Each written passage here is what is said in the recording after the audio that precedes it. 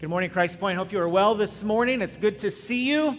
I don't know if you've ever had this experience before, but there are times when I'm reading Scripture and I'm struck by a beautiful picture that I read, a picture of extravagant love, a picture that pauses me to stop and think one of two things. Sometimes I read about that beautiful picture of extravagant love and think to myself, man, that just blows me away.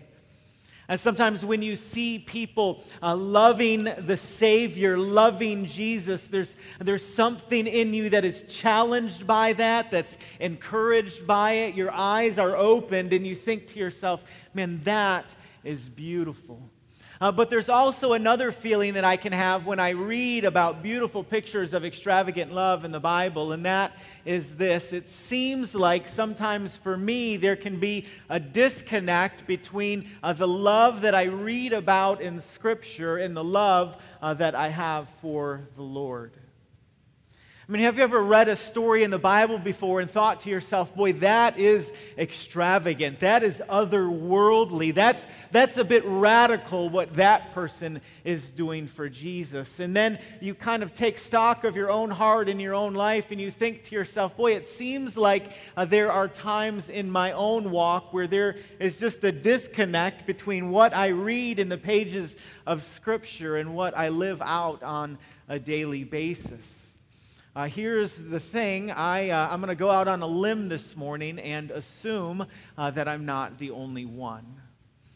I'm going to assume that you too, as you read through the pages of Scripture, have probably thought a time or two, boy, that love that I read about before me, I don't experience that all the time in my relationship with the Lord.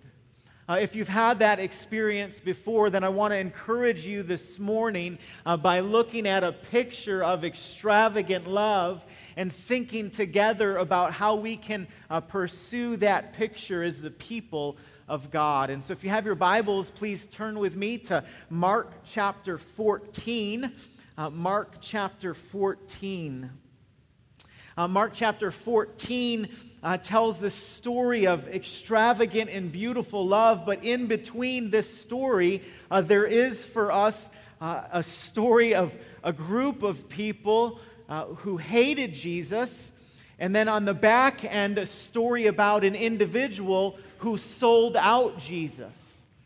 Right, so these serve as kind of two bookends for us. We're gonna think about these two bookends briefly this morning, but then I want us to consider this picture of extravagant love that we read about in Mark 14. First, we read about some religious leaders that hated Jesus. A story is told in Mark 14, verses 1 through 2. It says, "It was now 2 days before the Passover and the Feast of Unleavened Bread. And the chief priests and the scribes were seeking how to arrest him by stealth and kill him. For they said, 'Not during the feast, lest there be an uproar from the people.'" Those who knew Jesus, those whose paths crossed with Jesus, were not agnostic about Jesus. Do you ever notice sometimes in Scripture that people that came face to face with Jesus often had one of two responses? Sometimes people lovingly followed Jesus, but then other times people hated him. Right? It doesn't seem in Scripture like there's often a lot of wiggle room in terms of our response to Christ. Right? A lot of times we think that somehow we can be kind of firmly planted in the middle when it comes to the claims of Jesus, and yet oftentimes in Scripture that isn't the case. It certainly wasn't for this group of religious leaders. Jesus was someone who caused a response in people. I love what martyred missionary Jim Elliot once wrote in his journal. It was a prayer to God. He said, "Father, make me a crisis man. Bring those I contact to decision. Let me not be a milepost on a single road. Make me a fork that men must turn one way or another on facing Christ in me." Right? Jim Elliot prayed that he would be a fork in the road for people as they saw the person of Christ in his life. Jesus was that fork. Right? He was that fork. People came across him and they either loved him or they hated him. Right? And the only thing that eclipsed the religious leaders of hatred for Jesus was the love of their own reputation. Even as they're plotting to kill him, they're thinking about ways that they can do it in such a way as to not cause a commotion. Right? So on one hand, we see the example of the religious leaders who hated Jesus and wanted Jesus killed. And then a bookend to that story is this a movement by Judas to sell Jesus out. It says in Mark 14, verse 10, "Then Judas Iscariot, who was one of the 12, went to the chief priest in order to betray him to them. And when they heard it, they were glad and promised to give him money. And he sought an opportunity to betray him." Right, so here's these two groups of people. One, the religious leaders of the day who hated Jesus. One of Jesus' own disciples. The guy that walked with him, that experienced his miracles, that sat near him as he taught. Right, he turned his back on Jesus and sold him out. Right, the very fact that Judas did this goes to show that proximity to Jesus does not equal a love for Jesus. Right, proximity to Jesus doesn't equal a love for Jesus. Closeness to Christ does not equal the same as Christ-likeness. Like we see examples in Scripture of people who walked near Jesus, who heard the teaching of Jesus, who saw other people's love and affection for Jesus. And yet some of those folks who were closest to him just washed their hands of him. Right? They rolled out. They didn't want anything to do with him. And so on one hand, we see examples, we read examples in Scriptures of people who hated Jesus and the teaching of Christ. And yet, even in the midst of that, there's these beautiful pictures of extravagant love. We read about one of them in Mark chapter 14, beginning in verse 3. It says, "And while he was at Bethany in the house of Simon the leper, as he was reclining at the table, a woman came with an alabaster flask of ointment of pure nard, very costly, and broke the flask and poured it over his head. There were some who said to themselves indignantly, 'Why was this ointment wasted like that? For this ointment could have been sold for more than 300 denarii and given to the poor.' And they scolded her." The time this took place is the Passover. It's a time when the Jewish people remember and celebrate God's goodness in delivering them from slavery in Egypt. This scene took place at Simon the leper's house. I don't know about you, but sometimes I read Scripture and I'm struck by someone's name. And I thought it was interesting when I read this the other week that it just said Simon the leper. At one time, Simon suffered from leprosy. Christ had healed him, had delivered him from leprosy, and yet his reputation around town was connected to his past way of life. Right? Simon the leper. When I read that, I thought, boy, what would be the things that would stick to me that people would use to describe my life if my name were to come up? I mean, imagine that for a moment. If it was like, "Hey, I'd like to introduce you to James the Prideful. He's right over here. You'll want to meet him. Oh, have you met James, the lover of money? Right? Come, please, let me introduce you." I mean, imagine for a moment what it would be like to have your life and your name, like who you are, connected to your past. And one of the things that I love about the gospel is that while our past may shape us, our past doesn't define us. Right? It may shape us, it may influence our stories, but it doesn't define our story. Right? So God had done a work in Simon's life, and even though other people around town may know him as Simon the leper, God had done a work in his life. He had healed him. And so we find people at Simon the leper's house. And something amazing takes place here in Mark chapter 14. The story actually took place before the religious leaders sold out Jesus. So more than likely, this took place 6 days or a week before Judas turns his back on Jesus. We read this story about Mary. This was the same Mary from the story of Mary and Martha, and Mary, Martha, and Lazarus. This is, many believe, the same woman, and she approaches Jesus and just demonstrates an overflowing love for Christ. A few things that I want us to notice about this extravagant love that Mary has for Jesus. The first is that extravagant love for Christ shatters social norms. Right? This kind of love oftentimes goes public. Right? Mary finds herself surrounded maybe by followers of Jesus, people who knew him and followed him. She's at Simon the leper's house, but she doesn't really care about the people around her. She just cares about Jesus.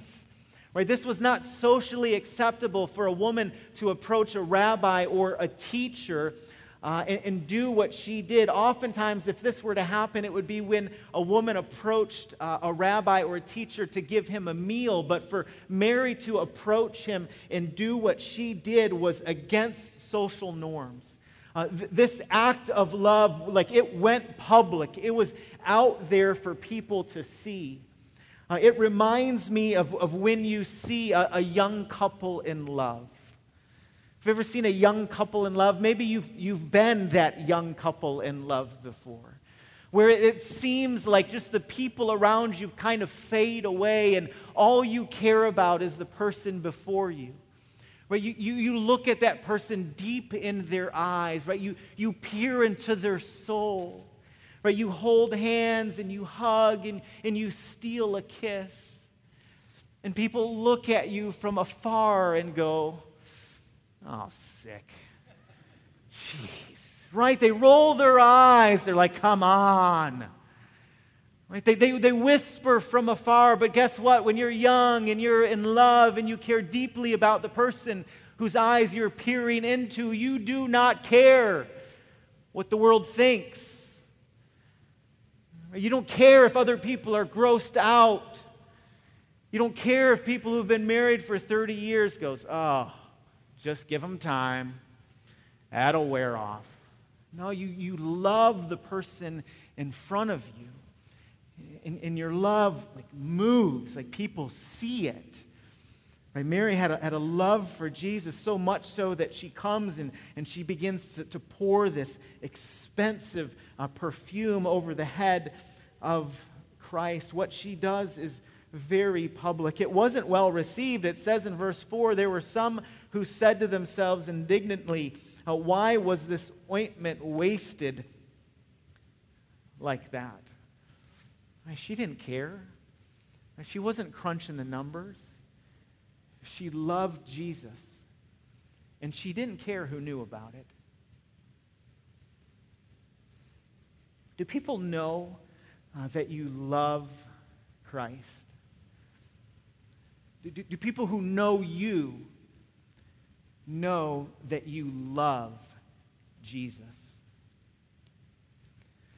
Many years ago, when Melissa and I lived in Michigan, we were at a church there. It was the first church where I was on staff. We were there for about 2 years, and our next door neighbor, got to know him over time. We had conversations. It started off just waving and saying hello, and he would come home from work, and I would come home from work, and we'd kind of do the head nod, the neighborly head nod, and then we started actually raising our hand up in the air and saying hello, and then there's just some small talk that started, after many weeks and months, and "How are you doing? How are you doing? It's good to meet you," and tell me, I see you have a family, tell me about your family, and we would have just passing conversations. We didn't become best friends, but he was my neighbor, right? We saw each other many times a week.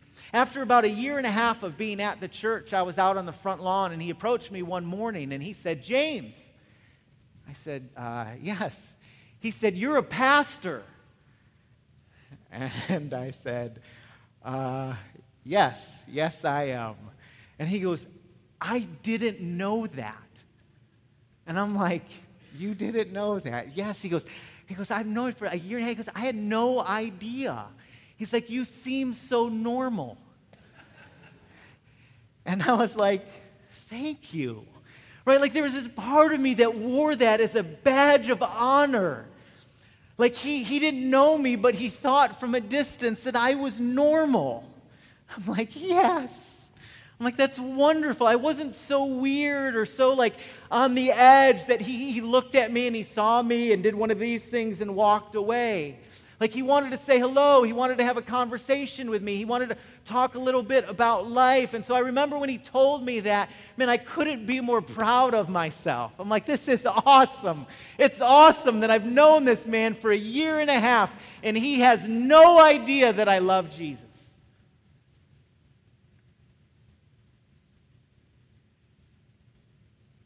I thought to myself, why is that? Why is that? I mean, am I so consumed with reputation or people's perception that I can't go out of my way to just mention that I love Jesus? I start thinking about conversations that we had over the last year and a half, and I think to myself, was there ever a time or two, where maybe, like just maybe, I could ask a question or turn the conversation in such a way that I ask him about his spiritual journey? That I inquire about what he thinks or what he feels or what he believes. And what at one time I perceived to be a badge of honor, I look back upon now with a certain shame. And I wonder if people that know me know that I love Jesus. Not know what I do, but know that I love Jesus. Do people know that you love Jesus? Like the people that you work with, the people that you see every day, that you pass in the hall, that you pour a cup of coffee with, people at the soccer field or at dance, people in your neighborhood. They know that you are a lover of Christ. Mary loved Jesus. She loved Jesus. She didn't care who knew it. One of the things that we notice about an extravagant love for Christ is that it shatters social norms. It goes public. And another thing that we notice here is that extravagant love for Christ gives extravagantly. And an extravagant love for Christ gives extravagantly. Right? What she did was unusual. What she did made no earthly sense. Like if you were to crunch the numbers, you would think to yourself, this might not be a good idea. Right? Might not be a good idea. People believe that the gift that she gave to Jesus when she poured this over her head was worth somewhere between $25,000 and $30,000. Think about that for a second. $25,000, $30,000.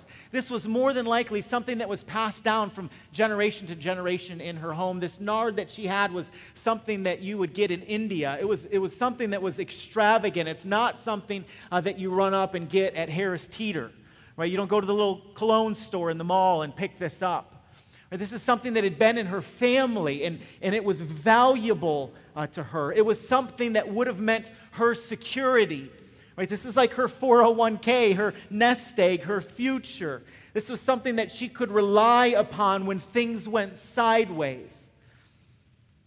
But apparently she didn't really care about all that. Right? Because she was deeply and madly in love with Jesus. Extravagant love gives extravagantly. Right? She didn't crunch the numbers. She saw Jesus and she's like, everything that I have, I give to you. It's yours. It's all yours. I read that and I thought to myself, James, how do I tangibly demonstrate a love for Christ? How do I tangibly demonstrate a love for Christ? Again, is there something about my way of life, of how I operate, that other people would look and go, I know what he loves. I know what he loves. I know what he values. I know what's really important to him.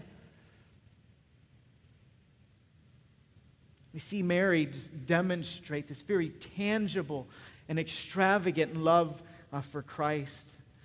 And it causes me to ask myself, how do I tangibly demonstrate the love of Christ? How, church family, do you tangibly demonstrate the love of Jesus? If you're here this morning and you think to yourself, I love Jesus. He's my everything. And I put all my eggs in the Jesus basket. I'm trusting him. He has my life. How do you demonstrate that? How do you show that? Extravagant love gives extravagantly. The third thing that we notice is extravagant love for Christ is often misunderstood or criticized. Verse 4 of Mark chapter 14 says, there were some who said to themselves indignantly, why was the ointment wasted like that?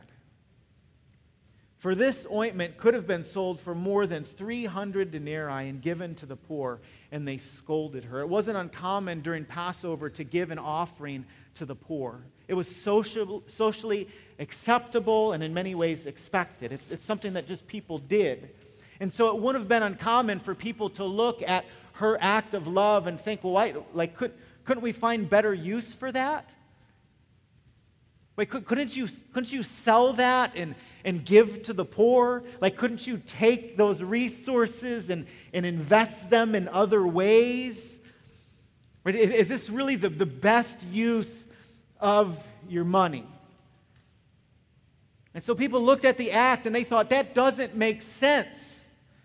That's foolish. I have to be honest with you. There's times when I think, for myself and for us, we do the same. We look at decisions that people make and we think, why would someone do that? That doesn't make sense to us.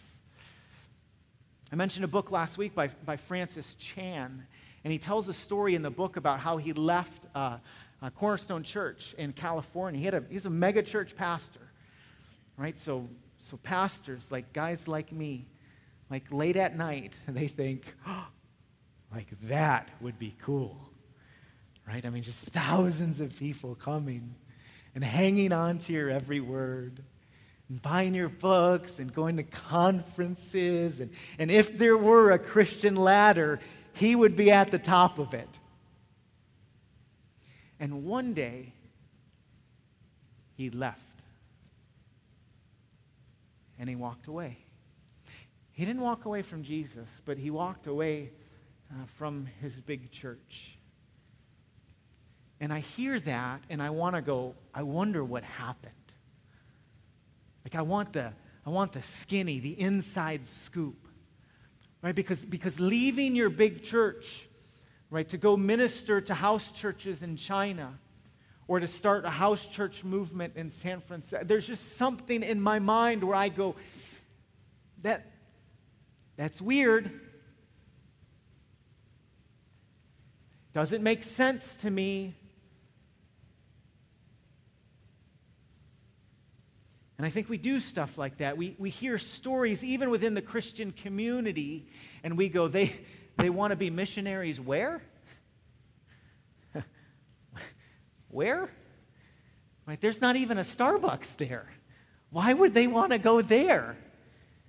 That doesn't make sense. We hear stories of executives who leave lucrative opportunity in the business world to go to the local church, and we think, well, why would you do that? Occasionally you hear a story of a professional athlete that walks away from baseball or football or basketball to go to seminary. And we go, they don't pay as much there. Doesn't make sense. And yet they go. I mean, there are times when people out of, think, love and affection for Jesus just kind of set things aside and they go, I'm in. I'm going. And when they do that, it's misunderstood. People scratch their heads and they go, that makes no earthly sense to me. Right? Instead, even culturally, we live in a world where moderate, measured devotion to God is often accepted. Right? Moderate, measured devotion to God is often accepted, but there are not many examples in the Bible where it is applauded. And when I say not many, I mean I can't think of one off the top of my head.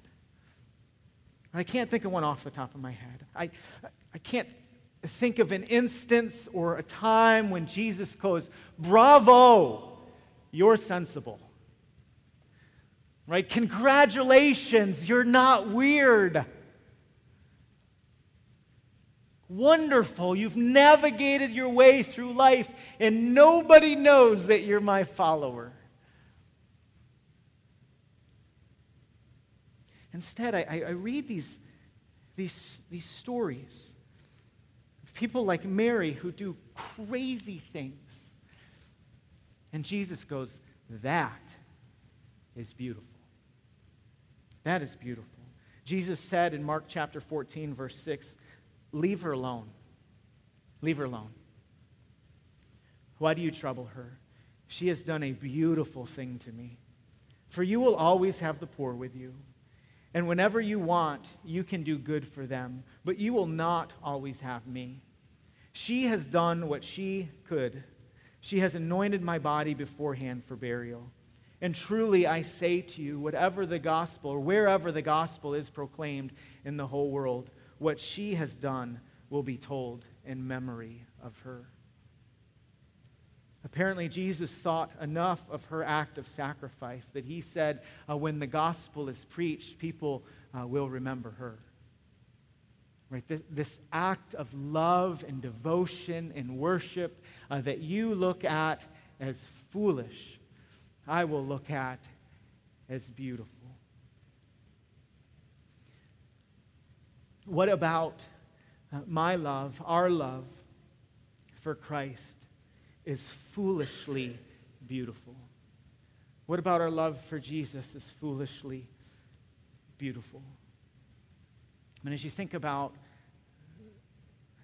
how you live and how you operate, what's valuable to you and what's really important, do people kind of on the outside looking in, is there anything that they would look at and go, well, that's different. That is unique. So here's the deal. I read stories like this in Scripture, and I wrestle in my soul with stuff like this. Right? And I do that for a couple different reasons. One is because I read stories like this, and I think, and that seems like a beautiful picture of love and devotion. And almost simultaneously, I think, I don't know if people would say or think the same about how I live or how I operate. Right? And so there's part of me that's just bothered by that. Okay? There's this part of me where I go, man, am I just trying to kind of get by and like find a good rhythm to life and not make waves, take a couple vacations, watch my kids play sports, just get through. And so I wrestle with that. I see this picture, and it's a picture that Jesus looks at and goes, bravo. And I go, man, I want that, but I don't know if I have that. There's other times I read stories like this, and I go, that's out there somewhere. That's just out there. I mean, that's just crazy. Right? And I think to myself, that person is like a special forces Christian. Right? Like they have their PhD in spiritual maturity. Right? They're otherworldly, but they're the exception, they're not the norm. And so we read those stories and we go, that's cool, we're challenged by it, but we think that's not us. It's not us. And then there's other times where we might read a story like this and we go, yeah, extravagant love for Jesus, that's wonderful, but I have laundry to do when I get home. Like I haven't folded the whites. I need to make lunches. Right? I haven't ironed yet.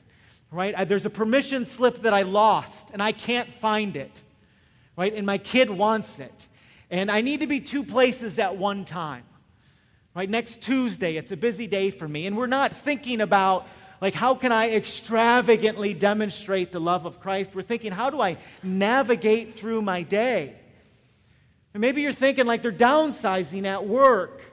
And I'm thinking about if I'm going to have a job and how I'm going to provide for my family and how I'm going to navigate through a season of uncertainty.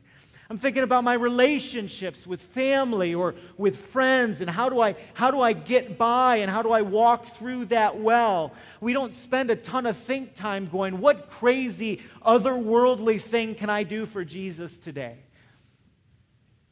Maybe you do that all the time, but I don't do that all the time. And so there's this part of me that goes, what do I do with this? Like, what do I do with this story? Just a couple things. I'm going to assume that what she did was a good thing.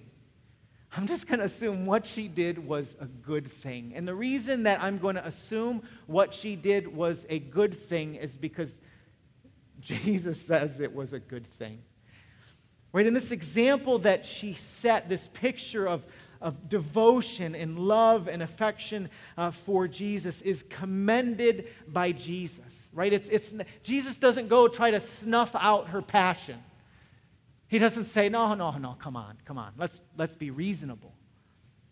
Instead, he holds her up as an example. And so then my question becomes, well, is this something that God can grow in us? Or is this something that he can grow in your heart and in my heart? And if so, how does that happen? And so I just want to take a couple minutes and think together about how God might grow and develop that in us. How does this happen? The first way that it happens is we get the Jesus question right. We get the Jesus question right. Now, maybe you're going, what is the Jesus question? Well, if you have been with us through the Gospel of Mark, we started 5 years ago, and we started talking about what is the purpose of the Gospel of Mark. And the purpose of the Gospel of Mark is to answer the question, who is Jesus? Right? Who's Jesus? Who does he claim to be? And then how does he demonstrate that with the way that he lives? Some people seemingly answered that question and said, Jesus is one to be hated. Jesus is one to be kept at arm's length. Jesus is one to be ignored, or Jesus even is one to be killed.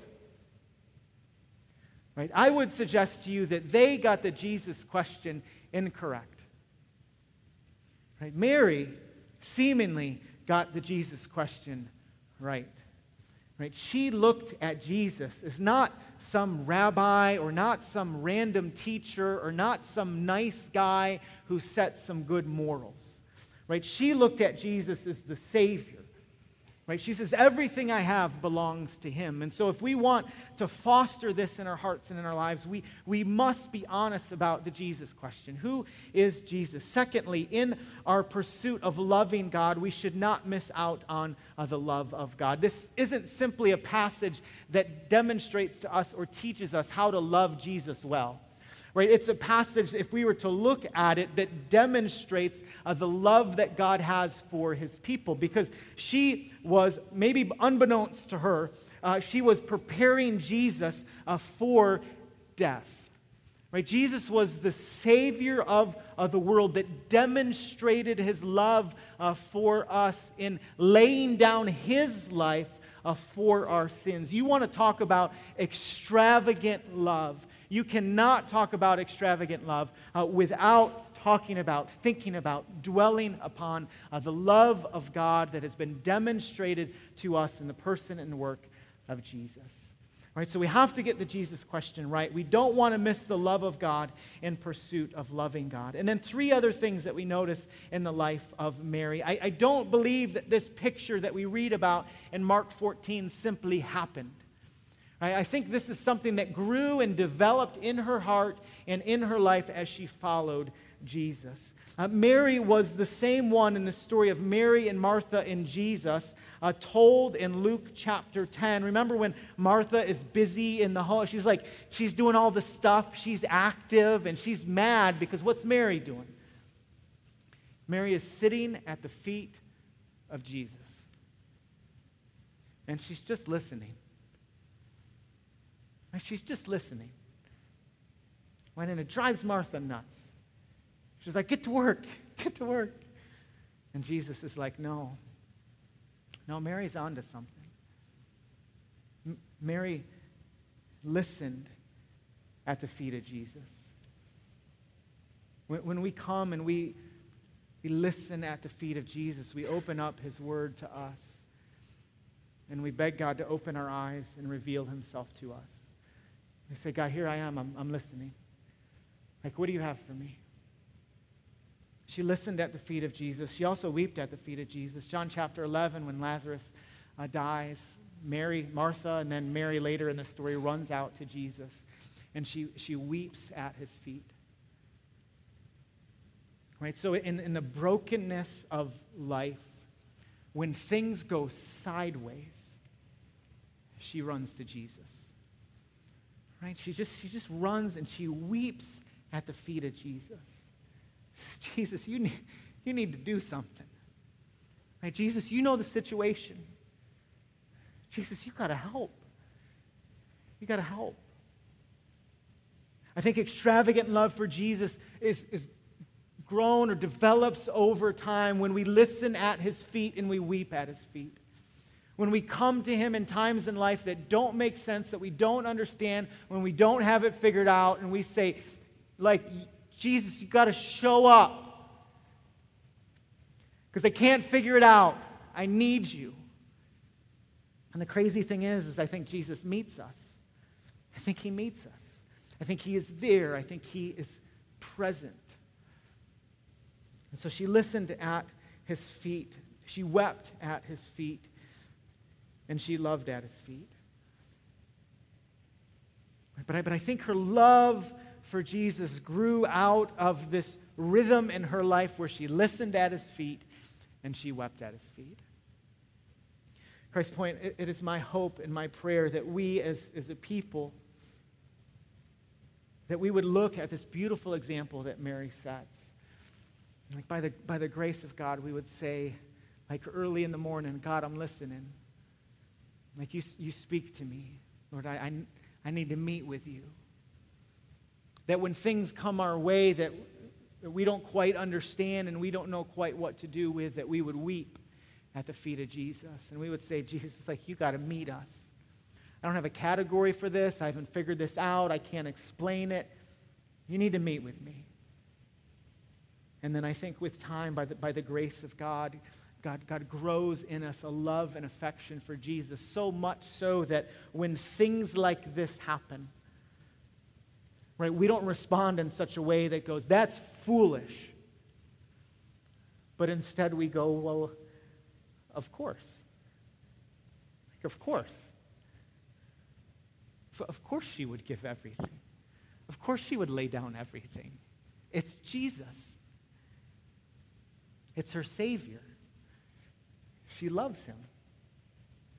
I pray that we too, by the grace of God, would have that kind of love. It doesn't just happen, right? It doesn't just happen. So let's pray and ask God to help us.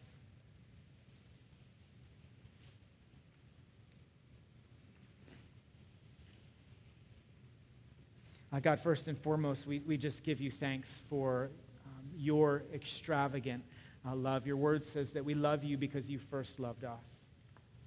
And so it would be foolish for us this morning even to think about or dream about or consider ways of loving you well if we don't first grasp the love that you have for us that was shown in Jesus. And so I pray that deep love and affection that you have for your kids would make its way into our hearts this morning. God, I do pray that we would be a kind of people who advertise our love for you, that we wouldn't be afraid, that we wouldn't be ashamed, that we wouldn't be embarrassed about the love and affection that we have for you. For times in life when we don't experience that, when we don't feel that, when it seems very foreign to us, Lord, I pray by the power of your Spirit that you might grow that kind of love in our hearts. God, we love you. We thank you so much for loving us first. We pray these things in the good name of Jesus and by your Spirit. Amen.